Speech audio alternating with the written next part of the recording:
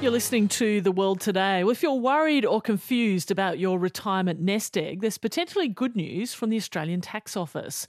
The ATO is urging workers to check if they're missing some of the around $16 billion in lost or unclaimed superannuation. The possible super surprise for some workers comes as Treasurer Jim Chalmers refines plans to tweak Australia's $3.3 trillion superannuation system. For more, I spoke a short time ago to our senior business correspondent, Peter Ryan. Well, Sally, this is quite a remarkable $16 billion in lost or unclaimed super. A good problem to have, you'd think, which some people might not even know that they have. This is all from employer contributions.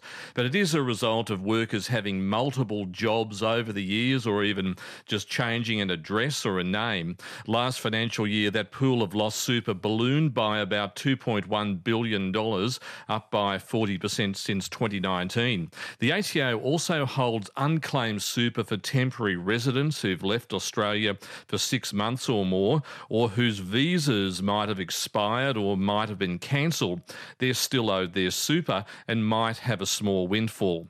I spoke to Emma Rosenzweig, the ATO's Deputy Commissioner for Superannuation and Employer Obligations. She told me some people might be surprised to find an unexpected nest egg to boost their retirement planning. Well, Peter, there's $16 billion of both lost and unclaimed super.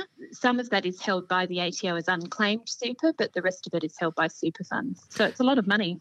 Yeah, and so what does the ATO do with that money while they're holding on to it? Does that stay in consolidated revenue somewhere? Yeah, so the ATO holds on to it for people, but it is still their money, and we work really hard to try to match people up with it. And we proactively roll over unclaimed amounts into active super funds where we can. There would be a number of people out there not aware that they had these multiple superannuation accounts, and that could become quite important, particularly as people get close to retirement. That's right. Well, look, 1 in 4 Australians have got more than one super account. And if that isn't deliberate, then they might be losing money in fees or unnecessary insurance cover. That's Emma Rosenzweig there, the ATO Deputy Commissioner, speaking to Peter Ryan. Peter, how do people go about tracking down this lost super?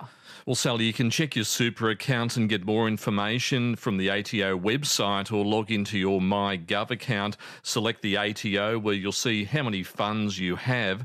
And if there's more than one, you can decide whether to transfer from one fund to another or to consolidate. But as always, get some independent financial advice to ensure it's the right decision for you. But most likely you could save on fees that funds charge for individual accounts. Peter, while we have you, how does all this fit into the bigger picture of the Treasurer Jim Chalmers' plans to tweak the superannuation system? Well, this has become a very hot political issue, and people who are constantly told that super is a long-term investment are pretty frustrated and confused when successive governments decide to move the goalposts, even just a little as we're seeing at the moment. The big challenge for Jim Chalmers is how to pay for blowouts in Medicare and the NDIS, which all Australians need and some take for granted. The question is, where does the money come from, and whether perceived wealthy Australians should help out a little bit more. But also, should Labor have flagged even minor changes before the election to get a mandate, given that proposed tax changes contributed to a Labor loss in 2019 under Bill Shorten. But this is also about tightening up access to super, given that people were allowed to dip into super during the pandemic. The risk is that people now miss out on that miracle of compound interest, and some might be relying on the aged pension when they retire, which of course is another weight on the budget. That's our senior business correspondent, Peter Ryan.